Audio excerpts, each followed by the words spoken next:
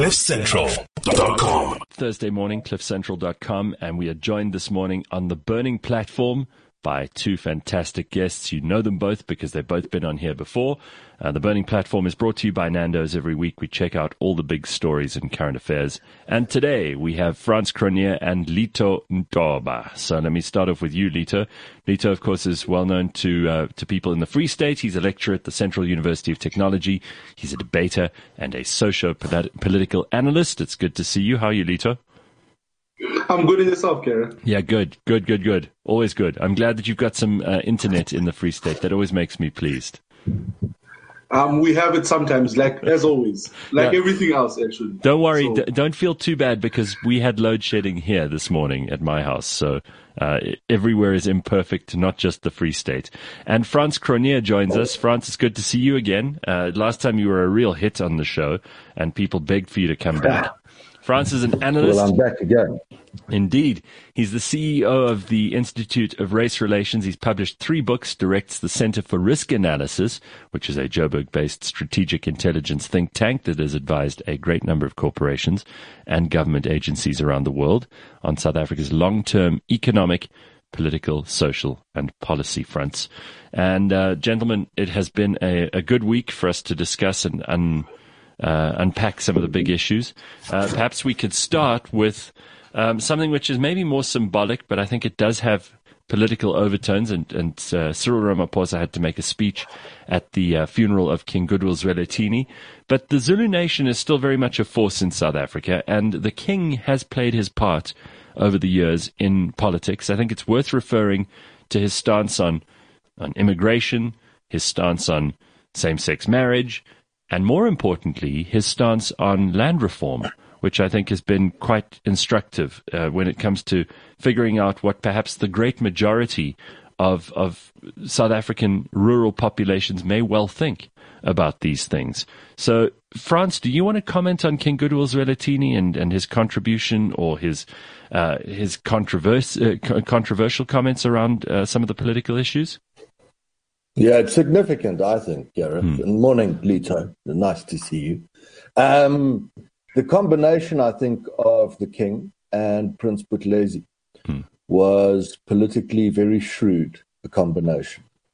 And Prince Buthelezi's now had a very long political career in the country. That won't last forever.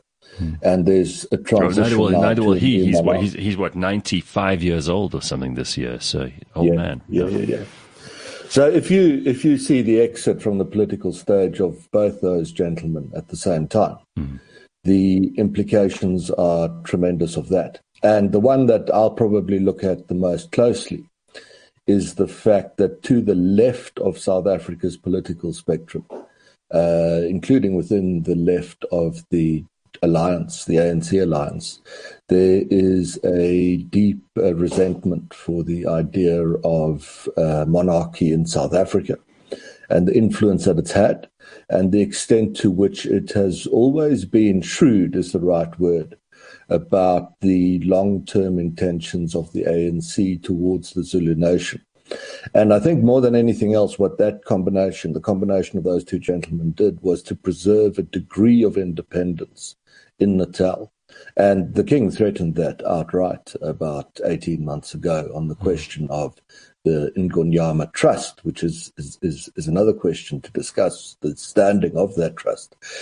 But if that influence is lost, Gareth, now, then there is very much a risk that the left of the ANC could make for the first time great political inroads into Natal. So we have to wait, see who the successor is going to be, and then in office, what is the line that successor is going to take? If it's going to be along the lines of that the king and Buthelezi put together, then a degree of independence is preserved in Natal. If it's not, then I think the political implications are far greater than anyone understands.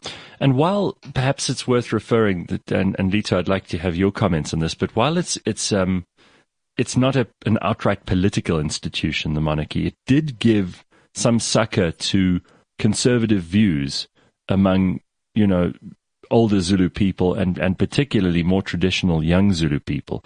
It gave them a feeling that even if the politics of the day weren't particularly conservative, there were institutions that would contain and promote those conservative values in society. And as Frans says, those may be on the wane with the exit from stage left of these two important leaders. Of course, we've still got Mangosuthu Buthelezi, but he is a very old man. What do you think, Lito? I think, for the most part, the institution itself was very important. But when in a time where I think Black people in the country are starting to recognize the importance of culture and sticking to the conservation of your culture, because before this, like even like this week, you see how people feel pride in the processes of the funeral procession in and of themselves. So it shows you that people are going back to this sort of original state of saying, well, I am a Zulu and I'm proud of it, and which was not in the mode for the past 20 or something odd years. And so, but I think secondly, when you think about the monarchy itself, it represents these 28 princes represent the whole gambit of the South African political spectrum. If you think about it, they're the radicals who would most likely side with the EFF. There are people who are more Western educated, who are more likely to side with the DA and sort of the center and the ANC. And so I think the succession is going to be very important. But I think the conservatism right now is on the resurgence, and I think whoever becomes a successor should play on that. Should play on the fact that people want to be connected again. They want to be connected to their roots and their cultures. Right. Now, I think that's such a valid point. We've got to return our attention to something that's happening in Johannesburg for a minute and come out of KwaZulu-Natal, because we've been talking a lot, and every year it seems to happen at this time, about student politics. We're going to talk a little bit about what's been going on at Wits. An innocent bystander effectively was killed by the police. So there are a number of issues that we need to unpack here. A student was also apparently shot with a rubber bullet, but she's okay. We always have student issues around this time of year because we have access problems. We have financial inclusion problems.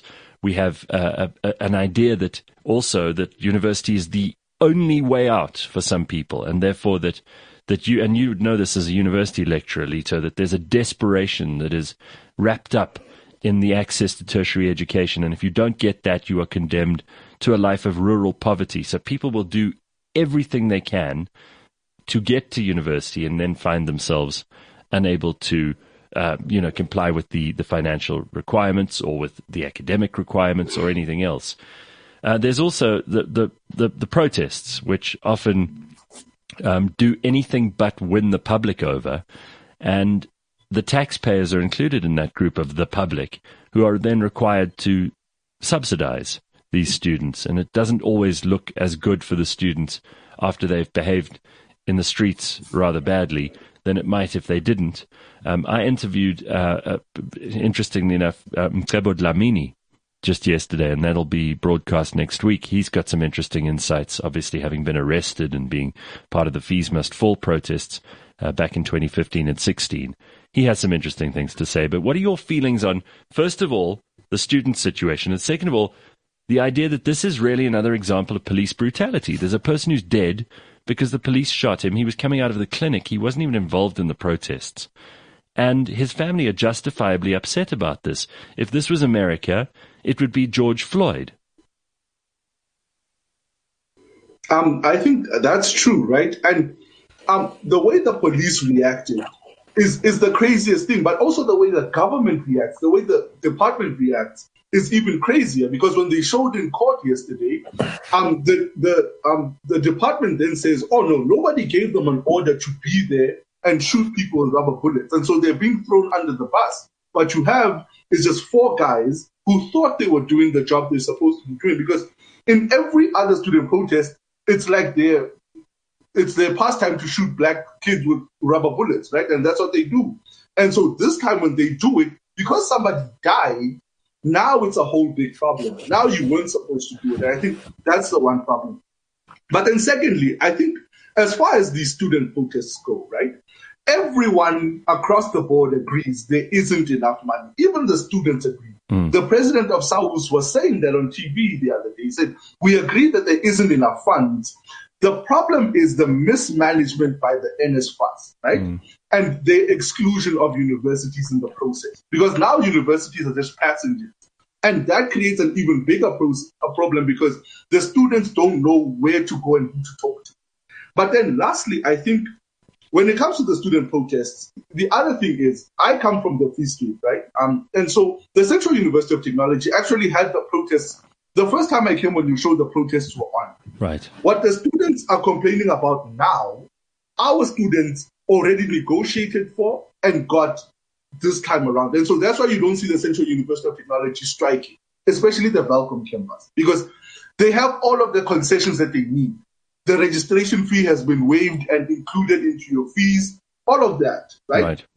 And so what it shows that what you need is a proper management of the systems and not necessarily like this idea of everyone coming to university for free. I think even the students concede that that's something that is beyond their scope, right? And it's irrational. And so what you need to do, moreover, is to manage the systems properly and actually just basically burn the whole NSFAS office down and like try something new that's better than what we're getting now. Wow. But also, we also need a government that should stop writing checks with their mouth that their asses can't check. Right? Listen, I mean, at the end of the day, let's remember that Jacob Zuma was the one who, when he saw the writing on the wall that he wasn't going to be there for long, he promised free education and then left this problem for the next administration to deal with. And Blade Nzimande, who's mostly roundly despised by the students, you have to, even though I'm not a fan of Blades in any way, you got to feel a little bit sorry for him because he's been left this really poisoned chalice to have to try and deal with, and I don't think he knows how to.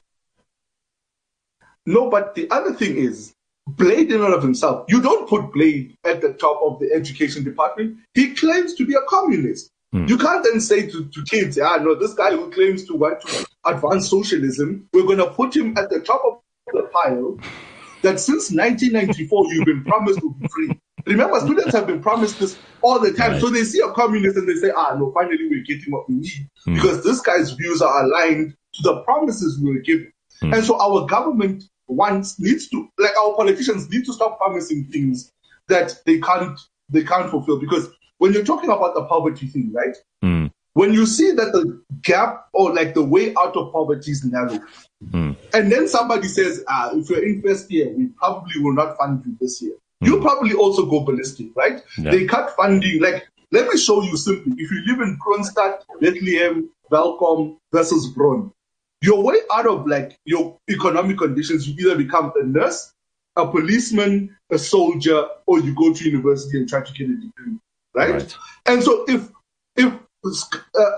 spending is cut to all four of these, what do you think you're going to do? You're going to become despondent, and then the next thing you're going to do, which has been taught, and I think very badly, that if in order to get the attention of the government in this country, you need to start burning things or throwing a rock or singing out loud. And I think that's the biggest problem. Now, what do you make of this? And France, let's not give the Free State too much credit, but I know you have a soft spot for the Free State too. So you and Lito have that in common. But what do you make of his comments, and what do you think of the whole student situation and the police brutality discussion? Well, the Free State's a great place because we gave you Ace Magashule amongst many other things. So yeah, you guys owe us big time. You shouldn't think we're an uninfluential backwater. It's the craziest thing, Gareth, because it's easy to fund all the students. There's more than enough money to do it. If you take away the money we spend on crap, such as this ridiculous airline without pilots that keeps getting bailed out time and time again, or the cost of preferential procurement financing in parastatals, the money to pay the students so that they can study at university is there. It exists, and it's not actually such a lot of money. The priority of taxpayers, I think, should also be to press for what is in practice, I'll qualify it in a second, free higher education. Really? Because I pay tax as you guys pay tax, I'm sure. Yep. And the one thing I'm happy for my tax to go towards is to take some poor kid who on his own wouldn't be able to get into university and to give him that opportunity so that he gets a serious shot at a better life. It is absolutely the best investment you can make as a South African. Now, that's such an interesting point of view. Yeah. I mean, I would have thought that maybe because I've read quite a lot that you guys put out at the IRR, and maybe this is your personal opinion, so you're not even speaking for the IRR here. But I think that's a really interesting take, and perhaps something which aligns a lot of people who are not normally aligned in South Africa when it comes to political issues. Look, the IRR doesn't have positions because we've got such a esoteric collection of brilliant people. You can't tell them what. But my colleagues are free to disagree. In other words, yeah, right. But as long as I'm in charge of the place, which I still am to the end of the year, let's make this the IRR position. And it's long been so. Yeah. At the time of the Fees Must Fall protests, when they first started, Gareth, we said, pay the students. The money's there. Now, of course, the left of the debate ignored all of this because it's far too inconvenient to give us any credit for something like this. The one qualification we add to that is we want to do it this way. If you go to university in South Africa, you should have the option to have your studies and everything that goes with that financed through taxpayers. Mm-hmm. If you accept that option, black, white, rich, poor, doesn't matter who you are, you can do that.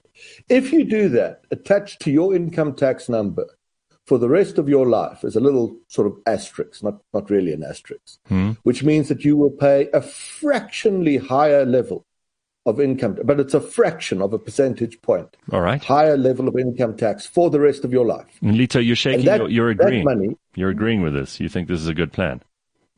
Goes back into the pool again. Mm-hmm. That's how it's done. Yeah.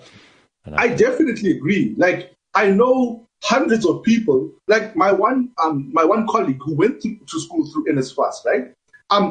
Paid up everything that he needs to pay. But he himself says, I don't feel like I'm doing enough. And so I'm going to make this once-off payment now because I get a proper salary. And I don't want to, he says himself, I don't want to take one other black child to university. I need to take as many black children to university as possible. And so what France is saying is it makes sense, right? Because if you give more to these institutions, then you can do more. Because look, I've seen a guy who lived in a dilapidated shack, like him and his grandmother lived in a shack that when it rained, almost the whole thing just came in. The weather systems were operating inside of that shack. When we were undergraduate, he graduated along with us. Right now, his grandmother is in a house, he's a teacher, he's doing well, and he's helping kids in his community. That would have never happened if he never had the funding to do that. And so it makes his life better. He's also inspiring other students. I mean, it sounds to me like a very good point that you've both made here, and something which I've got to be frank and say I haven't really considered before. But if we're going to spend money anywhere in South Africa, then let it be on education and let it be on helping people to get degrees to advance themselves as far as possible and pull up their communities at the same time. I just want you to finish your point, France, because I didn't hear anything from you yet about the police brutality and the fact that these protests get out of control, whether or not there's a better way to do that. There's a much better way. You should go have a look, Gareth, and I think you'll do a great show on it. Something called Standing Force Order 262. That is the internal police order on the policing of protest actions. Mm-hmm. Now, what you see when what passes today as the riot police, that used to be a very, very expert, crack disciplined unit, is there's no way that anyone is complying with a single element of Force Order 262. So there's been a complete breakdown of discipline, training, order, lack of respect for the officer corps straight through the police. So that we see immediately when we look at the television images of this. There's no riot policing strategy, Gareth, that involves stuffing your pockets full of shotgun shells and running around the streets of Braamfontein like a madman, firing at everything in sight. This is not. There's nothing like that. It's ridiculous. It's just pathetic, and it reflects, of course, the top and the minister who is a moron. And knows nothing about policing. So, of course, it's not going to work. Secondly, there is a very serious problem in the shooting at your citizens with rubber bullets. Rubber bullets are a terrible weapon. It's essentially a rubber-coated ball bearing. And it's not coated in rubber to make it hurt less. It's coated in rubber so that it will bounce off the ground. If policemen use it properly, then it shouldn't shoot directly at someone. They should bounce them off the ground a good distance in front of people. Now, that doesn't happen either. And you can go here all the way back to Vicksburg and the shooting of Andries Tatane in 2011. And I remember in the aftermath of that, because he said, shoot me, and policemen shot him point blank range in the chest with a rubber bullet that penetrated the chest and killed him. And we wrote at the time to the then minister, and we said, listen here, you guys are clueless on what you're doing, and this is going to blow up on you. And of course, for the minister, that was a big joke. The IRR telling us, we know what we're doing. 18 months later, the police shot dead 30 mine workers one afternoon at Marikana because of the same thing. And we can be damn lucky that this hasn't happened time and time and time again, given the ruthlessness and brutality and just sheer anarchy with which the police protest actions. But you'd swear that those incidents, by the way, would have changed their tack, and they would have sat down and very seriously considered, particularly, the new government that Cyril Ramaphosa tried to put together, because it affected their reputation so very badly. And if there's one way to get politicians to pay attention, it's that. And Marikana seems to have been a moment that everybody stopped and took a deep breath and said, hang on, this is not going to cut it for all of us as citizens of this country. It was almost in the vein of, and we're celebrating on the 21st of this month, Human Rights Day, which back in 1960 was marked by Sharpeville and those 69 people who died then. No one's forgotten that day. Certainly not the people who bother to pick up a history book. Marikana is still very fresh in our memory, and the police are not learning any lessons, Frans. The technical term, Gareth, is morons. Yeah. We're governed by morons. Yes, and Bheki Cele is not covering himself in any right. glory. Yeah. You can, of course, become more sophisticated in your analysis. But the term is morons. To allow the student thing to blow up on the ANC in the manner that it has, when it could be such an easy win. And Jacob Zuma was, of course, a strange person. But I think, and I would say a lot of things this morning will surprise a few people, I think, from talking to the man, that he wanted South Africa to be very successful. Remember on HIV and AIDS, Zuma turns on the Mbeki-era policies and opens the way to the ARVs in a big way, and he saves hundreds of thousands of lives as a consequence. Right. Now, he's also a kleptomaniac, of course. Yeah. But there were these aspects to Zuma. And when people say, oh, this is a poison chalice, he passed to Ramaphosa, free higher education, I think there's more to that than that. I think that there was a deep understanding of the good that it would do. All sort of great political leaders, in the proper sense of the word, in the sense that they had this enormous influence in their societies that Zuma had, are somewhat of an enigma. And I, of course, understand the extent to which Zuma wrecked the country. I don't dispute that. But there were corners of Zuma that were more complex than that. Yeah, and this was one of them. And but this policing, Gareth, it's stupid what's happening. But then if you appoint a moron to lead the police, then the police will shoot dead a family man in the streets of Braamfontein, and that will happen. But if you try and bail out this ridiculous airline, which isn't it's now called, you call it a line because it's not, the air doesn't fly anymore. It's like the comment made about the South African Air Force some time ago. It's no longer the Air Force; it's now the Force. Yes. You do that. You get the money together. It's a big national debate. The media all over it. How can we do this? Fly again. Get someone else. If Comair will fly us around. On the policing stuff, on the student stuff, and how they come together, you see the extent to which it's actually easy to, in some respects, to govern South Africa well. But plain Well, decisions are taken in the Tuli House and in the cabinet. I just want to stick with Bheki Cele for a moment or two, and Lito, feel free to jump in here. But I've got a clip for you guys to see, which it blew my mind. This was on Newsroom Africa. I don't know if you saw it, but it happened just this week, I think. I can't be absolutely sure, so I'm just being careful about when exactly this took place. But it has to do with the police intelligence minister, or the police intelligence chief, who the minister doesn't seem aware of whether or not that person is actually in place or not. And when asked by the journalist, what do you know about this? He reiterates that he has no idea of what's going on. Just watch this and you tell me what your thoughts are on this, Lito and France. Whilst we're on the issue of leadership problems at the South African Police Service, the fate of the crime intelligence head, Peter Jacobs. Just first up, is Peter Jacobs still head of crime intelligence right now?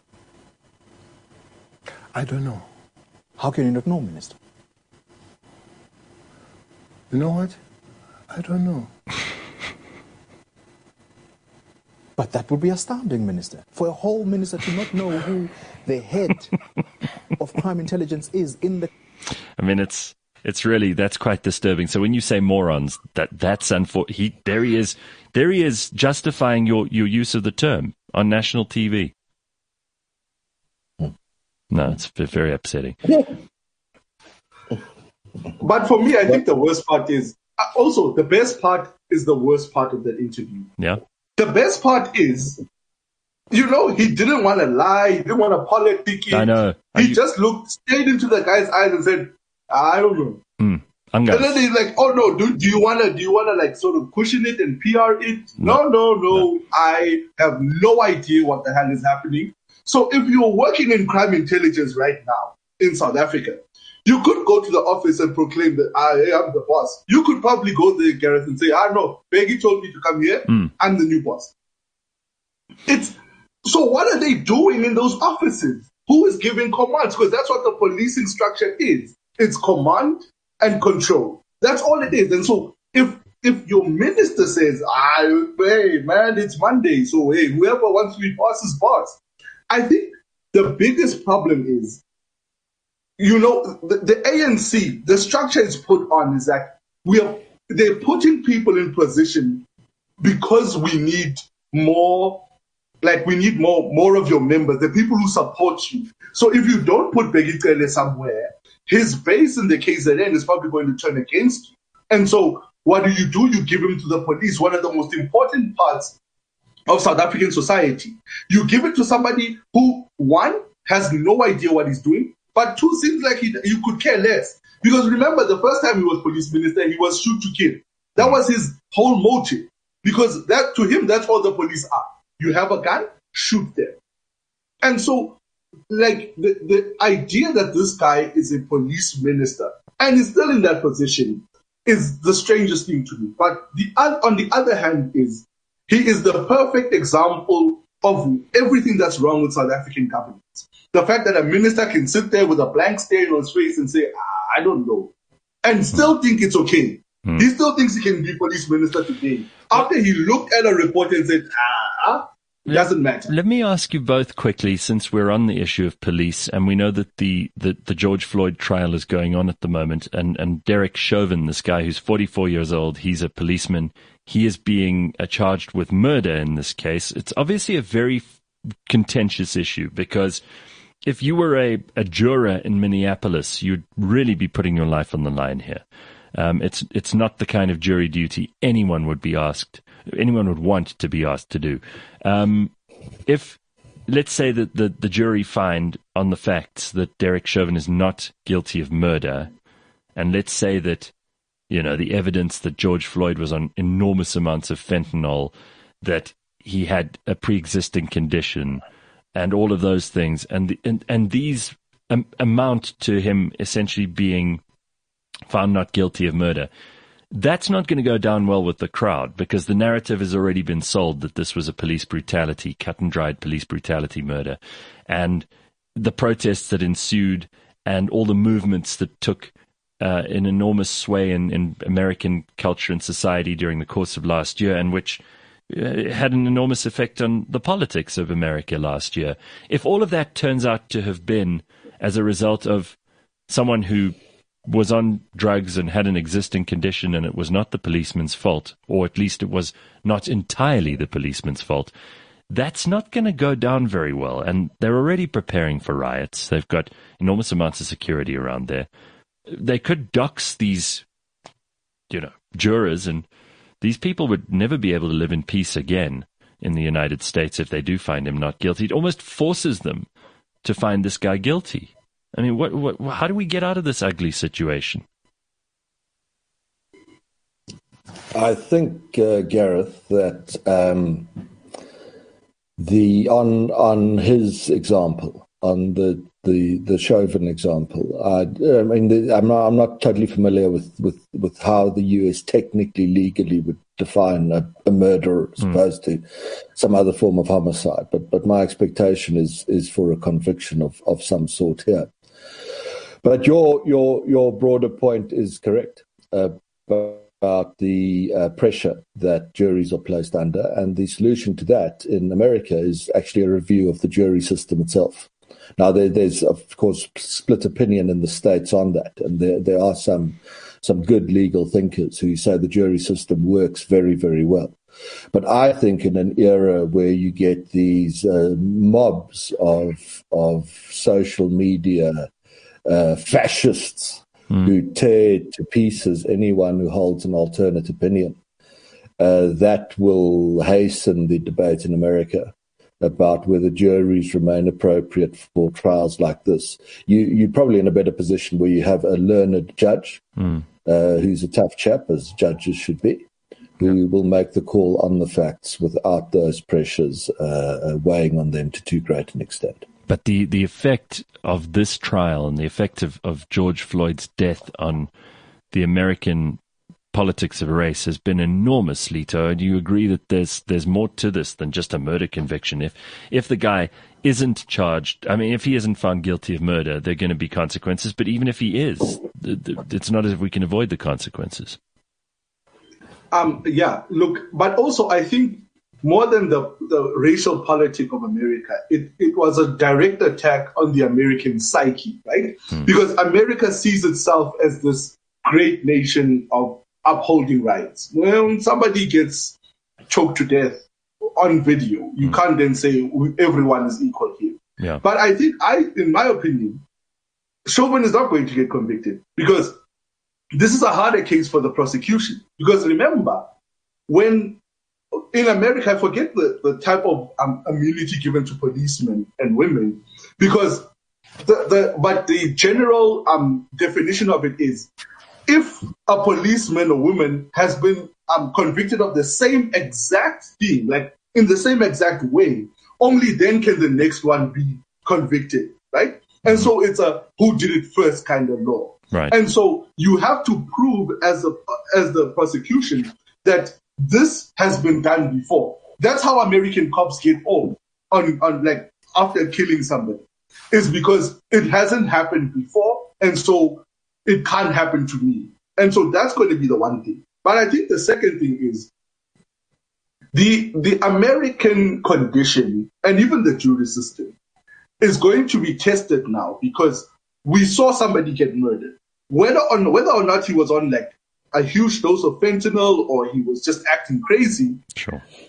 When you do that to him, the problem then is, and I think the question that's asked to American society is, who are the police in relation to minorities in that country, and what is their role?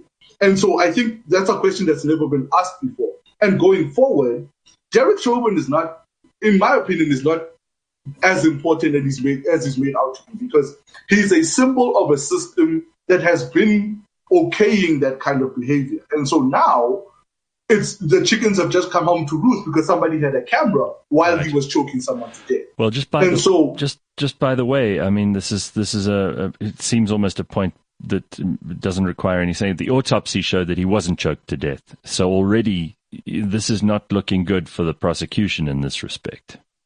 You know what I mean?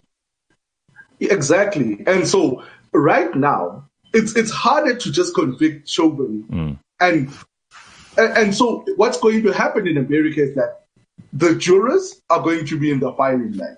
Right. But also, do we protect the system by just like, you know what, let's just sacrifice Chauvin, let's just let the public see him bleed, right. and let's get the cohesion. Or let's follow the law like we've been following it, because that's a principle, right? We've been following the law like this for hundreds of years. Let's follow it and let's do this. Because policing is so complex in America, we need to protect how the police, how they do their job and how they react. Because that's what the justification for their immunity is. And so now the question is, who do we let down? Who do we think is a better let down? The police unions or the people that they police? Yeah, I think that's a very good point. I do want to move back to South Africa briefly. And Frans, I want to come to you on something that you've been very involved in, is this Stop Citizen Abuse campaign that you guys have been behind. Just explain to me what this is, because there's no doubt that South African citizens feel abused. We just mentioned the police. We just mentioned how students feel abused. But the taxpayer has been abused probably the most over the period of the last 20 years. We keep being promised all kinds of rights as citizens of this country. We're told that we have a government that is compassionate, that cares about us. We've got human rights enshrined in our constitution.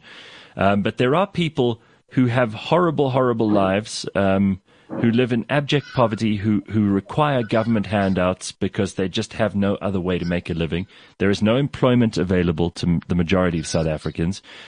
Here, Lito is trying to teach young people to get out there in the world and to be able to find their place. But thanks to a ruination of our economy, there is an unlikely chance that those people will find meaningful and gainful employment. And then there's that tiny sliver of people, 4 million or perhaps 5 million people in this country, who have to keep the wheels turning and have to try and build businesses and then are abused as well in their own way. How do we make sense of all of this, Frans, and what precisely is the campaign? What's the idea behind it? Okay, citizen abuse is a new IRR campaign. It's a term that we want to put into common usage in discussing South Africa. And in fact, the Chauvin thing is a great intro to it because what happened there was a case of citizen abuse. And we can go back and talk about that again a bit later. Sure. Two more things to say. Citizen abuse happens when your circumstances, prospects in the world, are undermined through actions that originated within the state. So in South Africa today, if your highest level of education is matric, you've got a 40% chance of having a job. Now that is about half the comparable figure for developed and developing economies. Right. The reasons for that is that the policies of the government, as they relate to the economy and as they relate to education, deny you the opportunity and millions of people at that sort of a job. I mean, it's the building block of everything else. So that's citizen abuse. We estimate that within the middle classes, if you factor in the performance of pension funds here in the past decade and the stock market, therefore, and you factor in the devaluation of the rand against that a normal middle-of-the-road middle-class family has seen its wealth reduced in the past decade by a margin equivalent to if that family had faced a 50% wealth tax. And the reasons for that are the uncertainties about investing in South Africa, stunted growth, etc. That's citizen abuse. Those pensioners who were queuing up for their grants when the water cannons were used to enforce social distancing. I mean, morons, Gareth. Really? Yeah, exactly. No. I mean, with the television cameras rolling, an election coming, and pensioners, the most vulnerable people during this pandemic, the people who needed. You can't make this stuff up. You couldn't It's beyond anything. Citizen abuse again. We're trying to do three things on it. Number one, we're trying to teach this to people. Explain that in many cases, doesn't matter what level you suffer on, the unemployed, desperate, poor suffer terribly. But middle-class households that have been crushed and are struggling to afford school fees and are worried about paying their bonds, they've also been a victim of this. So we're trying to teach this. Number one, this is why you are stressed out and don't have the prospects. Your family doesn't have, you can't, your kids don't have the prospects. It's citizen abuse, and this is where it comes from. Second thing we're trying to do is to head off what will be future attempts at divide and rule. As the pressure on the ANC builds, we poll a lot on our sort of consulting and advisory side. And amongst young people now, Gareth, we're polling ANC support at below 50%. And we're telling clients 2024's election, a hell of a close thing. And we think the ANC can lose its majority there already. As that happens, and as the fiscal pressure on the government builds, the running out of money problem, just pause there for a second. The budget deficit at the moment, which is the difference between what the government spends and what it earns in revenue, has only been eclipsed 3 times since the formation of the Union of South Africa. Sure. The most recent was when apartheid collapsed under P.W. Botha. The contradictions collapsed its economy. The previous occasion was the Second World War, which the deficit was instrumental in the defeat of Smuts in 1948. And the previous occasion was the First World War. So as the ANC in other runs words, out of money, it brought about the fall of that particular government in every case. Yeah. Yeah, deficits change governments because you run out of the money to meet your promises, as our fellow guest explained this morning. Exactly that. So as the ANC runs out of votes and runs out of money, and a third thing it's run out of is electricity. I've got some fantastic new numbers on that. What we expect it to do is to do what every South African government has done, or whoever's tried to run the place for 400 years, is divide and rule. Is you tell one group in society of citizens, the problem is not us, it's those citizens over there. They screwed you over. So you tell the poor, the problem is the rich. You tell the unemployed, the problem is the employers. You tell black people, the problem is white people. And you foment the kind of sense of impending racial nationalist uprising to get white people to believe that the problem is black people. What we're trying to demonstrate in citizen abuse is that doesn't work anymore. Because we're polling, now it's a wonderful thing. Here's a good news story for the morning. That 7 out of 10 South Africans are broadly in the same place on what they want out of the future of the country, the policies they believe are necessary to get there. And thirdly, this is the stonker, 7 out of 10 South Africans actually seem to have some affection for each other. If you ask the deep polling questions. I'm not surprised. They seem to kind of like each other across every line of race and class and history that you can understand. Because the poll questions that come back to us, when we ask people in the calm of their own homes, what do you actually think about that guy over there, you know? Do you think he's a bloodthirsty, knuckle-dragging Neanderthal with murderous intent who wishes to destroy you? And they actually say, no, we don't think so. We actually think they're just, someone who's trying to get through the world in the same way we are.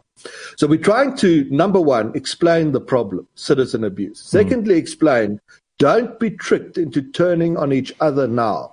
Because the other citizens, even if they're richer than you or poorer than you, they are not your problem. They are not the problem.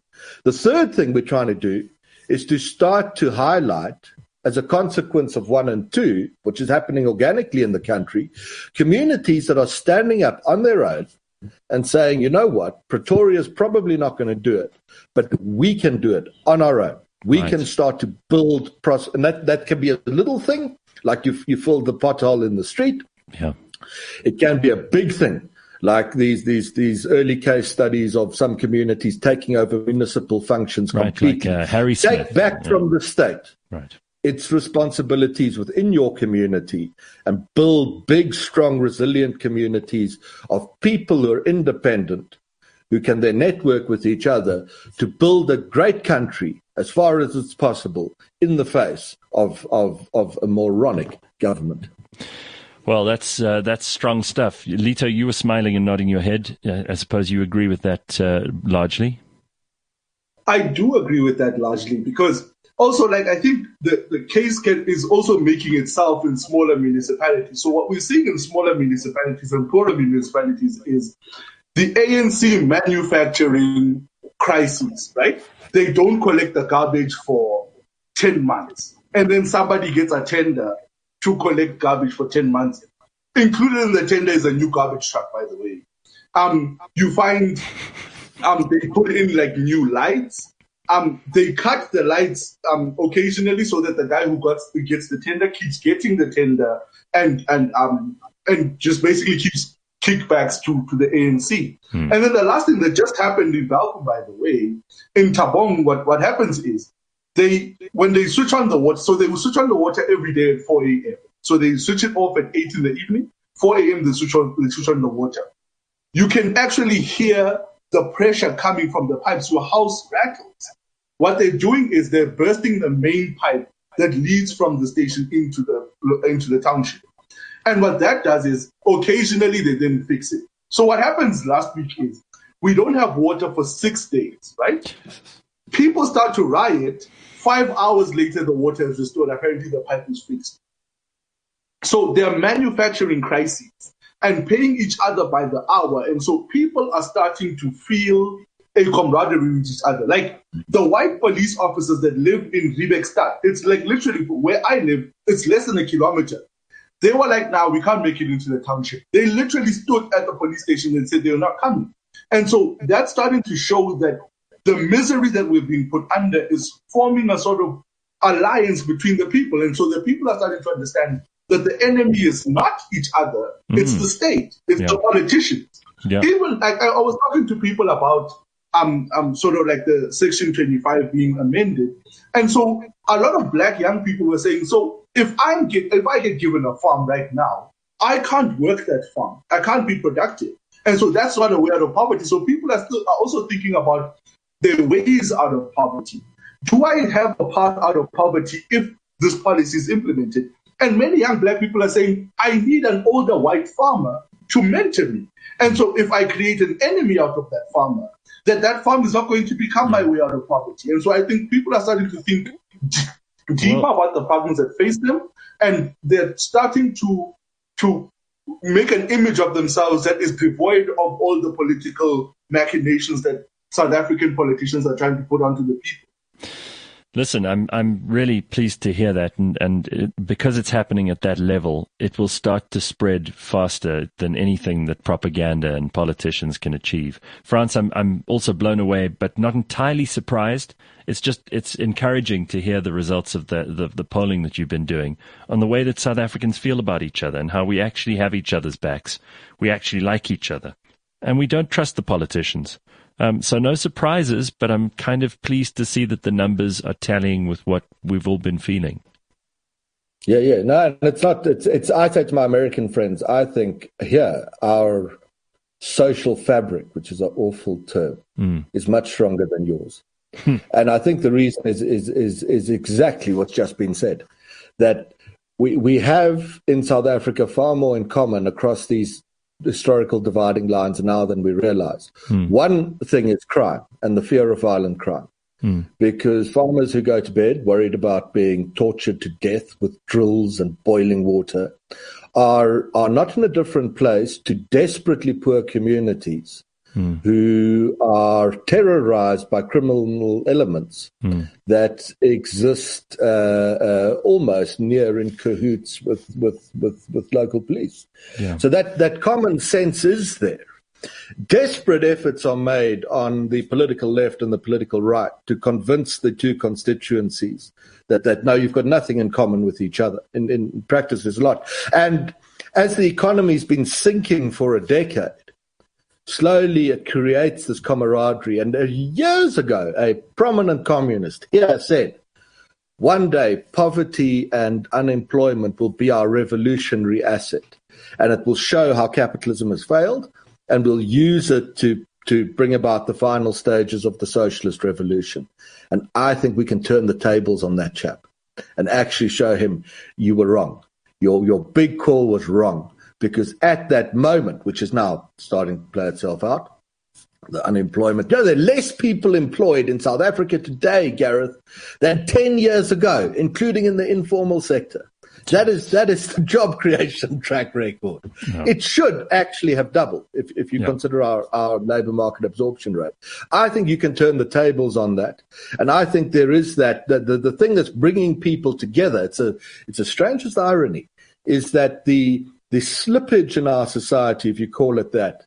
This chap's now shot dead by the policeman in Braamfontein. Mm-hmm. But, some person who's, this fear that exists through the middle classes of the blue lights in the rearview mirror, that the police are bad and dangerous and will intimidate, extort money from me, etc. It's becoming a common societal trait, and it's desperately important that we use this. It's an asset now.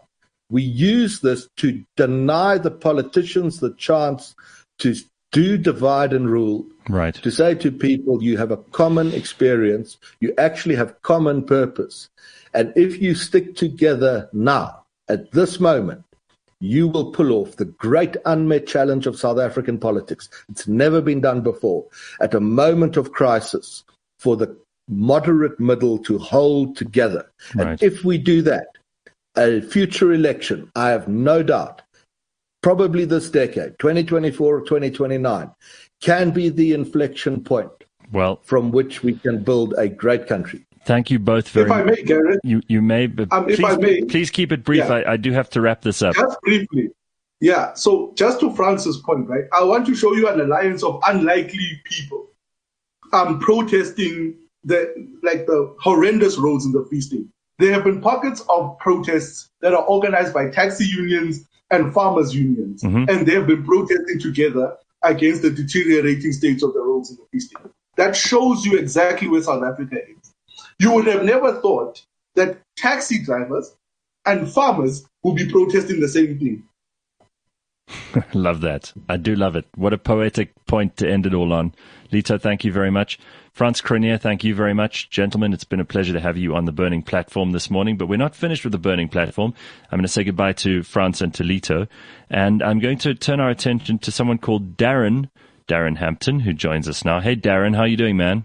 Hi, Gareth. I'm good. Let me add you. Don't do anything there. There we go. Darren is with Nando's, and I wanted to talk to you because, Nando's has been a part of our Burning Platform now for almost 7 years. We've been involved with you guys. You do incredible work, and I do want to just reflect briefly on the fact that Nando's may have the most incredible advertising, and people do love your advertising, but you also do amazing, amazing things. I mean, you've got art in every one of your stores across the country that is designed by local designers. You support unbelievably good causes. Your own people, the Nandokas, as you call them, are all absolutely devoted to what you do, and you've looked after them during this pandemic as well. And I think it's really, really cool to see that now there's another campaign coming where Nando's wants to help people in need by collecting panic-bought tins of food and helping to redistribute them to children in South Africa. Tell me about where this comes from and what's behind it. Yeah, I think, it's... To your point, it's season 2 of an objective or an approach that we agreed on at the beginning of the pandemic, which, can you believe it, is basically this time last year. There was a lot that we didn't know at that time. There's a lot that we, as a business, needed to turn off. So we had to turn off the grills. At lockdown level 5, we had to turn off the lights in some circumstances. We had to turn off a lot of our plans and our marketing activities that we had on the cards. So there was a lot that we didn't know. We didn't know how much, what this was going to do in terms of the business and cash flow. But the one thing that we were never going to turn off was being an active part of what South Africans were thinking, feeling, and believing. And I think that's something that Nando's has built its reputation on over the last 30 years. So whether that be, how we talk with people on our social platforms, and really empathize with, how we were all feeling as the various stages of lockdown took shape, or on the other side of the spectrum, as a food brand, look at where we can get involved to, solve or help tackle the very real problem of hunger relief. And I think the pandemic has basically ignited that problem. So just and that's where Chris was born. Just tell me quickly what, because obviously this time last year we were panic buying. Do you remember the toilet paper situation and how people were running around trying to squeeze toilet paper out of everywhere? And now you might be sitting with shelves full of, as you call it, panic bought food. Tell me how we can donate and where it goes to and how you guys are managing this, just so that we can have some idea of what the process is. Because people aren't going to pitch up at a Nando's unless they're sure they can give the stuff to you and they know that it's at the right place and so on. Yeah, exactly. I mean, the apocalypse was about to hit, right? So our pantries were loaded with pilchards and beans and anything that wasn't going to expire over the next, 3 years. So now I think, and that's largely where the insight of the campaign was, is that now we are providing an actual use case for those tins. And it's a mechanic or an idea that I think where everybody wins, right? So the essential, the literal takeout of the campaign is that we want your tins, we want your food because we know a few people that could really use them. And so if you using the Nando's online platform or the app, if you place an order, you are able to select the fact that you want to donate a tin, whether you're donating to the delivery driver or coming into one of our restaurants. We take that tin and we, in exchange, give you a free portion of chips. Awesome. So, you win there. And we then, collect all these tins that we gather and we're working with partners to distribute that to early childhood development, so preschools around the country. Very important. That are in absolute need at the moment. Yeah. So that's the basic premise of it. So I love it. It's called Tin for Chips, right? Tin for Chips. Like as literal as we can get, yeah. Beautiful. Well, I mean, who wouldn't want to exchange some horrible tin of something, which most of us are not going to get to anyway, for some nice fresh chips from Nando's? So go along and be a part of this. It sounds terrific, and you can obviously help. I like the fact that you can do this online as well. It's not just something that you have to be in person to do. And you could participate by ordering through the Nando's mobile app or online for delivery or collection curbside as well. You can mix peri-peri with pilchards and chicken with peaches as we put all the can in South African. I love it to pieces. Well done, guys. Again, leading the way. So thank you, Darren. Thanks, Gareth. No, I appreciate it. Appreciate the support. Yeah, always good to check in with Nando's. Of course, they've been a part of the Burning Platform, and there you had some very optimistic and positive news from Frans Cronje and from Lito Ntoba just now. And we finish it off with Darren giving us another reason to be pleased to be South African, despite all the craziness happening in this country. Nowhere else we'd rather be. Darren, thanks so much. Good to see you. Absolutely. Cheers. Likewise, Gareth. Appreciate it, man. Cheers. And the Burning Platform is brought to you by Nando's. You can check out episodes on the podcast. You can get podcasts of every episode of the Burning Platform by going to cliffcentral.com. And next week, we will no doubt have more things on the agenda. If you want to suggest any guests, if you want to suggest any subjects that you think are worthy of discussion, please let us know. Just send me an email, gareth@cliffcentral.com, and we would be pleased to have you join us next week. cliffcentral.com